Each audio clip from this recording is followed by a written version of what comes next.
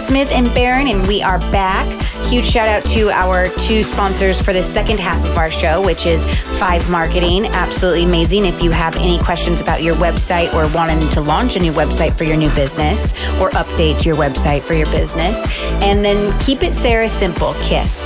She is there for all of your dietary needs. She's absolutely amazing, especially when we try to focus on being better with our self-care, health, fitness, all of that. So if you guys have any questions, definitely check out Keep It Sarah Simple. She'll help you out there. All right. You did some research on the break. I didn't let the grass grow under my feet. Is that what you say? You're like me now. So Terry was saying on our, before we went to break, that you paid $62,000 for your cancer. That's what the bill was. That's not what I paid. Right. Okay. That's what the bill was. And that was in 1997. So in today, I put in Google what it would be today, and that is $408. I don't know if I said that right. Wait. Right? $114,000. Yeah. $408. Okay. So it's doubled. About $115,000. Mm-hmm. So it went from $62,000 to $140,000. 114. Yeah. 114. About So 115, yeah. this last stint in the hospital, which was just a couple of weeks ago, the reason I went in is because they said my existing kidney was not functioning at the level it needed to be. So that's what they were worried about, was my existing kidney. And now that I hear that, I got to take care of it. I can't afford it. They take that kidney out, I'm in trouble. You really got it, yeah. As somebody who has not had cancer, those numbers, the statistics, the shocking information, it scared the crap out of me to where I focus on my health. So you definitely only having one kidney, and I know you use that as an excuse for everything. Everything. Spicy food, oh no, one kidney, can't do it. Barron's coming in? No, I only got one kidney, I can't talk to him. But yes, it's important because it's not something we can honestly afford. You know, man, Brenda could, like I said earlier, when you hear that C word, your whole life just stops. It just comes to a stop and you go, whoa. And when I first heard it, I thought, nah, they're not talking about me. Well, yeah, they are. They are. And when you heard it, I mean, your whole world just stops, didn't it? Like a big fog. Yeah. Everything's in slow motion. You can't believe how slow it can get. Like everything gets hazy. It's all hazy, and it's all wandering around you, and you're wondering what's going on in the rest of the world. And what's interesting that you brought that up about your other kidney, and you were in the hospital for a while, and other issues that can happen in your body. You know, we've been talking about the statistics of the price of the financial cost of cancer, but it's not just that initial activity for those first 5 years, whether you've had a surgery, whether you've had chemotherapy, whether you've had some drugs to help you through. It's not just the first 5 years. You know, Terry's been through this 25 years, and 25 years later, he's still suffering challenges and consequences of that situation. And that's another thing for cancer patients. The drug effects that can happen from when you went through cancer, however many years ago, can happen for the whole rest of your life. And you can be paying that experience forever of your life. And so it's not just the actual cancer expense right then. It continues that we don't usually think about. What about the psychological effect? No price on that one. Right now, when I was in the hospital a couple of weeks ago, they told me that we're going to send you in for an MRI. So you're not. I have staples. I have 5 staples inside of me right now that I can't go in for an MRI. And every 6 months, I'm supposed to go back in for an X-ray to make sure that the kidney is okay, the cancer's gone. But you know what? That affects your psyche. Your psyche. And it scares the hell out of you. And how does it work for your family? Maybe you had children, or maybe, like we were talking about, Michael could be one of his siblings that are... My son was 7 years old again at the time. He's a paramedic now, and so he's kind of on top of it. My wife, Patty, she's a nervous wreck, as Amanda can tell. She knows her. She worries so much about me. I mean, if I burp wrong, she thinks it's a problem. I got a headache. What's the matter? Call the doctor. No, we don't need to call the doctor, but it does take an effect on the family. Very aware. And it's great that the family is so aware, that they're advocate for you. But at the same time, it's hard on them to be able to have that challenge always ever present, wondering how that's going to affect you. And so there's a huge burden, not only financially, but also emotionally, that carries on through that. And the family can be affected and have challenges through it. My husband, he's had his grandma passed from cancer. He's had a few members of his family pass from cancer, and he's absolutely terrified of the doctor's office because he's like, I don't even want to go because I don't want to be told I have cancer. You don't want to hear that C word. He says it's the most terrifying thing. He would rather stay away because it scares him so much because of the trauma that it put him through watching his grandma go through what she did. Yeah, very interesting. My brother recently passed of liver cancer, and he was one of the toughest SOBs I've ever met in my life. Tattoos all over the place, and he just was a mean, but you know what? It beat him. He told me, he says, I'm not going to die from cancer. It's just not going to beat me. It beat him. I mean, if it's going to take you, it's going to take you. Yeah, absolutely. Our self-care is really important for those reasons. Now, was it you that told me that cancer's it's more of life choices than it is genetics, right? It's a combination of both. Right. It's a combination of both. I mean, there are people who will have genetic markers that they could get cancer. And I don't ever want to blame the person. But there are things that we do, there's choices that we make that put us in a position that we might get cancer. And if you like do, what? What choices are we making? Like if you're glazed donuts? No. Yeah. Well, that really actually can be. It can be. Well, and actually, only about 5% of cancers are genetic. We get caught up thinking that it is, well, my grandma had it and my mom had it. Actually, only about 5% are genetic. Technically, about 95% are from our own choices. From lifestyle is our choices. Not all of them are choices. Our lifestyle, environment, which is not necessarily our choices, or from stress. Most cancers are caused from those three things, and it should be talking about that in Chris's book. And there's many factors that we can't control, which are usually our environment. The formaldehyde in the carpet that we had, the lead that was in our home as a child that we had no control over, the asbestos that's around, the pollution that we're driving around in, we don't have control of that. But the things that we can control is what we try to control, like our lifestyle, like you were talking about a few minutes ago, Amanda. And so realizing that there are some things you can do to help yourself stay away from the cancer or help either prevent it or to keep it at bay once you do have it. I think that's a lot that we try to talk about at Kickin' Cancer, improving your lifestyle by your food that you eat, the sleep that you get, which is going to clean out the toxins in your body, some exercise to move that body out and to release those toxins out of it, to help manage the stress that you have. Those are all big things that we like to talk about here at Kickin' Cancer.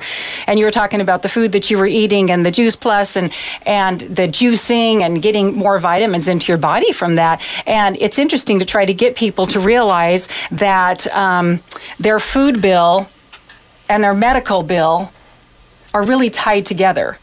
Yeah. And you're either going to pay the grocer or you're going to pay the doctor. And you're either going to take time for your health now with your food and your exercise and your sleep, or you're going to have to take time and make time in the future to be able to solve it when you have these issues that have hit you. And it may not be your own fault. It could have been where you lived. It could have been the water that you drank when you were a kid. It could have been something that you ate as a child. It could have been the environment in which you lived that helped to produce that in your body. Well, and a good example of what Brenna's talking about, I just recently had a conversation with a lady here in town, and her business is she does radon detecting for houses. So when you're going in to buy a new house, she comes in to do a radon detection. And I didn't know a whole lot about radon, so she kind of educated me. But radon comes from the ground, and it is an odorless, colorless gas. But if there is radon in your house and you are a smoker, you now have a 1 in 3 chance of getting lung cancer. That's huge. And if you aren't a smoker, you now have a 1 in 10 chance of getting lung cancer. Radon is the second leading cause of lung cancer. Wow. Right? So smoking is a decision that you made that may give you cancer. I'm not blaming smokers for the, but it's a decision that you made. Right. But if you have a house, get it tested for radon. So these are the little things that you can do, now we can't control pollution in the air, but we can control exercise and food. And so at Kickin' Cancer, we're trying to give you the things that you can control. Yeah. No, I think since we've started this show, I think I used to go to probably fast food or just out to eat in general. Gosh, 1 to 2 times a week, maybe even a little bit more. Oh, yeah. Now, I think in the last few months, I've maybe gone once or twice, period. Yeah. I try to make sure I do and summertime in general gets a little bit harder to cook at home with the heat and everything, but I've reeled it back in and used my air fryer. That's a good one I've been using, but just making wholesome meals and making sure I get a lot of those vegetables. I've been really pushing vegetables in my house lately.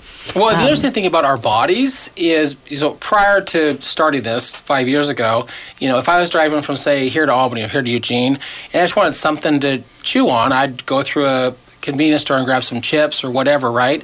But as you begin to eat healthier, then your body goes into a state they call homeostasis, which is what our body should be. And the other day, I just took some peppers. I like red peppers, and I sliced them into little slices, and I put them in a Ziploc bag, and that was my chip. That was right. And it was like my body was going, this tastes so good, right? 5 years ago, no, I want some chips, right? And so as you make changes, then your body goes, this is what I should be consuming, right? Thank you. But it's one step at a time. Yes, it is. So it is indeed. So one more interesting, shocking fact for you from this book. It says over $40 billion, that's a lot of zeros, $40 billion is spent every year on cancer drugs around the world. Wow, $40 billion. $40 billion. Cancer drugs are the second largest category for pharmaceutical sales in the United States after heart disease drugs, and are growing twice as fast as the rest of the market. Wow. And I think it's because there's a lot of TV advertising for these drugs, right? Absolutely. This is the point I thought was interesting that Chris makes. The oncology business model is different from other branches of the medicine because you can't buy chemotherapy drugs at your local pharmacy.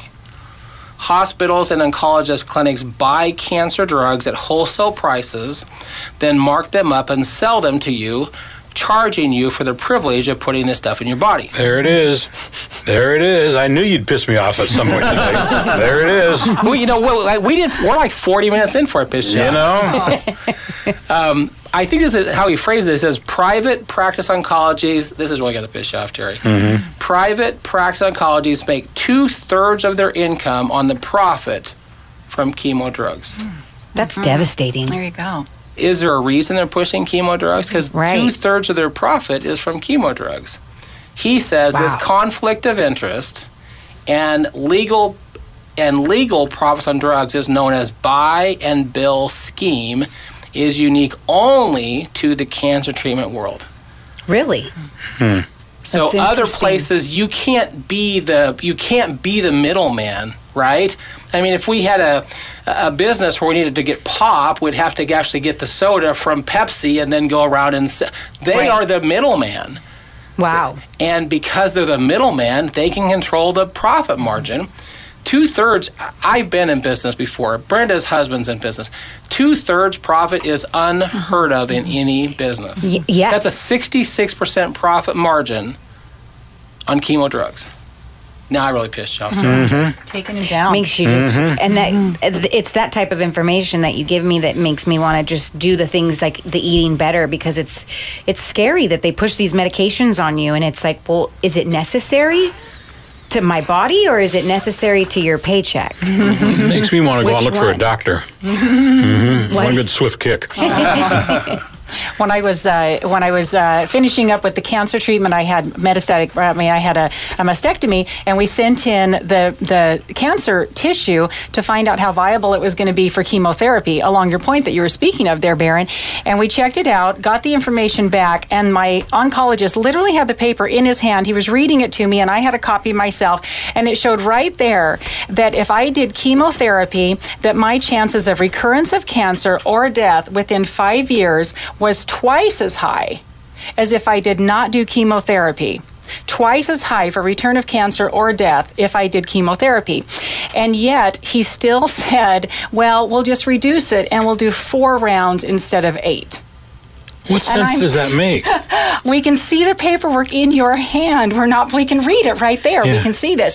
But the point was, he's not making money if I'm not doing some chemotherapy. Right. So let's reduce it by half, and that'll help the patient feel better about it. But instead, we did the high-dose vitamin C. Oh, great. Now you're pissing Terry off. She's already pissed me off now.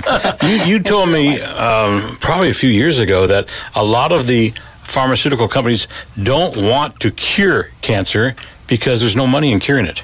Well, Did I get that right? It's my philosophy, and I think Brent would agree, if they cure you, they stop making money. Right. If they kill you, they stop making money. If they can keep you somewhere in the middle, they're always making money. And, oh, by the way, there's a side effect. We have a drug for the side effect, too. We can help you with that. So, in my opinion, they're not trying to cure cancer. Because they're making Brenda, do you money. agree with that? I would say there's a lot of cures for cancer already out there that have been known for a long, long time. And I think they're definitely being suppressed because there's not a lot of money in it. I would have to probably agree with that one. And that's why I am It's always sobering. pushing you to eat better and do better. And every step we can do makes a difference. It can just be a little step along the way. It is. I go by what Barron has told me. Live the 30-70 or 70-30. 70-30. 70-30. Be good 70% of the time. And then you have that 30% because we're just human. We're human. Right. We like those naughty things and, or we want to skip out on that walk that one day a month or, So it's give your best foot forward, but it's okay to not be 100% because we're human and it Well, and the guy that taught me that, he said ultimately you should live by 90-10 or 80-20, but start 70-30. But the reason he did that is his wife was having some real challenges, and so they took food as their medicine, but they did it 100%. So if they went out to eat with friends, there was nothing on the menu that was going to work because they were such a strict, right? So strict. It got to the point that food wasn't fun anymore. And, I mean, food is part of our social world. And so he said we had to start living our life by the 80-20 rule. And we knew that the 20% probably wasn't the best, Right. but at least we could go have some fun again. And I think that if we all just start living our life by what we know is healthy, but leave some room for some fun, and just know there might be consequences Right. for the fun, And I think I showed it to you a few weeks ago that there was a day that I planned poorly. And I think I went through a Taco Bell because I didn't plan well enough for them to eat. And about 7 hours later, my bathroom reminded me that was a poor choice. It rejected that food. Yeah. There's, food's a difficult one for me because I'm very food driven. Love food. It's probably my biggest weakness. But I've found ways to make it still fun and good with being healthy. Yeah. See, I'm an Italian, and we love our pasta. Every Sunday for years, we'd have pasta. But since I went in the hospital last month, we're not doing it anymore. And you know what? I don't miss it. I'm still living without it. Right. But I don't need that pasta and those big old meatballs like I've had every Sunday for years. Yes. And I think there's alternatives to pasta. No, there's not. Are you sure? Well, it depends. If you're Greek, there's alternatives because you're not Italian. I feel like there's something. It's okay because you know what? I'm living without it. Like an egg pasta or something, or like a potato pasta, or. But the reality is that as people, food is part of our social world. Yes, it is, right? very much so. You get together at Thanksgiving, and you can have a small portion, but it's part of the social world we live in. Food's part of the social world. And if you're from Italy, then part of that social world is that big bowl of pasta, right? It's just part of the social world we live in. And it's the choices that we make. Right. And we can look around, we can make some better choices. There are some pastas like lentil pastas or rice pastas or garbanzo bean pastas. And I'm sure if you're Italian, they probably don't taste quite the same. Not like moms. Not like moms. Not like moms. It's okay, though. It's okay. Right, but it's okay. And there's some options you can make. And as you go along, as you learn better, then you start doing better. And I think the grocery store is really, really full of mines. It's like a minefield, and it's really difficult to not blow yourself up there. There's just minefields everywhere inside that grocery store. That's a good way to put it. You're right, and they're just ready to blow you up, and you have to really navigate and be really careful where those mines are going to be. And most of the grocery store is full of mines, actually. The majority of it is. There's this little tiny section that is the safe place to be. And so just as you learn more and you do better, then you make other choices. And like you talked about with the peppers that you were eating, and now you learn to love them, and you found that they were something good. And so you can stick a little bit of that in there. Well, and one of my favorite sayings that Brenda, you've made to me before is that, grocery stores now, they'll have a health food section. So does that mean the rest of the store is the unhealthy section? Pretty much. This is the healthy section. This is the unhealthy section. Everything Fair there. enough. But nobody has more invested interest in your health than you. Your doctor really ultimately is not concerned about your health. he or she has lots of other patients there, and they can't be that invested in your health, because if they are and something happens to you, what happens to them emotionally? This has to be a job for them. I totally get it, and we get frustrated about our time with our doctors, but ultimately we need to be the ones that are taking care of our health. Well, we always bring a story. Yes. And we've kind of touched on it, but in our last 4 or 5 minutes, Terry, you're our story today.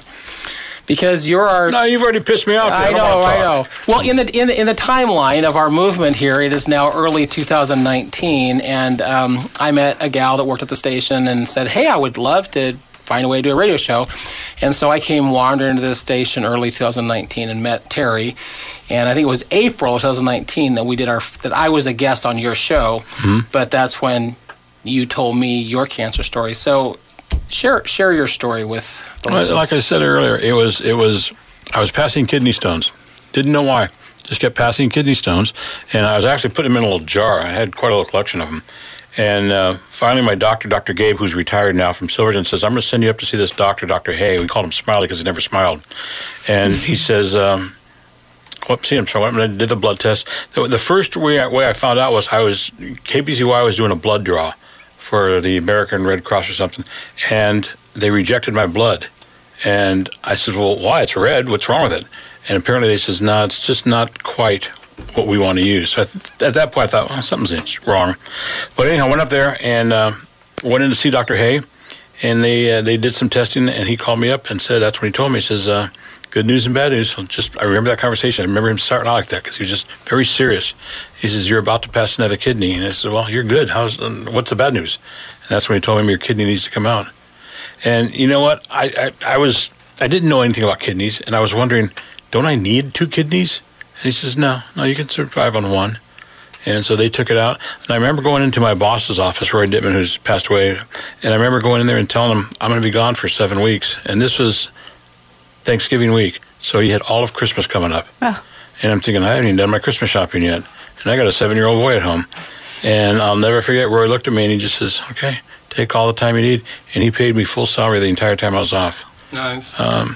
Fired me 20 years later, but that's another story. That's a different episode. Yeah, that's a whole other story. But it just, when you hear that, it scares the hell out of you. It's like you said, your whole world just stops. And, the whole time I was in the hospital, I went in the hospital on Monday night. Thursday, Thanksgiving Day, I was broadcasting live from my hospital bed. They had brought in a portable Marty system and put it up on my bed there, and I was doing my show. I was in loopy land, but it didn't matter. Well, because your mom kept hitting the button, right? Did she ever? I was in there one day, and she says, how you doing? So I go, Mom, I'm hungry. They don't feed me around here. She says, okay. So she left, and she came back in, and she opens up her purse, and she pulls out about 3 McDonald's hamburgers. Here. I don't think they want me to shut up. Just hurt me to. Okay, so I did. But it's a scary feeling, man. But you told me the scariest part for you is the fact that you had lost a brother, a mom, how many? And my dad. Yeah, all 3 of them. So when you said that it may not be hereditary, I'm thinking, well, it could be, though. It could be. You're that 5%. It can be. But you know what's the best part is I go in for these x-rays every 6 months, and even today, I go in for these x-rays, and they tell me, no, you're clear. Everything's clear. And it's such a relief. They usually tell me, in 3 days, we'll let you know. No. You guys let me know later today. Mm-hmm. Yeah, I bet that is nerve-wracking going in every time. The hardest part is to sleep the night before, knowing that, it's just an x-ray. It's not going to hurt or anything. But it's just the idea that going to sleep, it's on your mind. It's on your mind. Well, it is a bit fortuitous that it was almost 3 years from when I met you that Amanda and I started our radio show. Mm-hmm. And it's a thrill to have you on our show with us. Do I get paid for this? I didn't get paid for it. Why do you pay for it? Just thought I would run that out there. Nope, sorry. Nice try, though. Yeah. Nice try. Well, how scary. I bet that was relieving when they first told you that it's gone. Yeah. And I asked him, I said, well, why did you have to take the whole kidney out? Because they had to break the floater rib to get the kidney out. Mm-hmm. And they said that they had to do that because if they would have poked in there trying to get the cancer out of the kidney, some of that cancer could have escaped, and then we got a whole new set of problems. So that's why they took the whole kidney out. But it's a scary feeling. Yeah, to say the least. Well, I'm really glad that everything worked out. And I am due. Every year? Yeah. Yeah. Actually, they wanted to do it every 3 years now, and I can force them, no, every year. We're going to go in every year. Good for you. Just because I don't trust you guys. Well, it's your now own keep peace up of on mind. your health. That's it. I want those gummy bears. Yes, we got it for you. Well, we're wrapping up, you guys. Thank you for joining us, Brenda and Terry. Super appreciate you guys coming in studio, especially you, Brenda, traveling all the way from Arizona. Sorry, Terry, your chopped liver. Especially you, Brenda. All right, thank you to our sponsors, 5 Marketing and Keep It Sarah Simple. You guys are absolutely amazing. And we will be back next Saturday as the movement continues. Yep.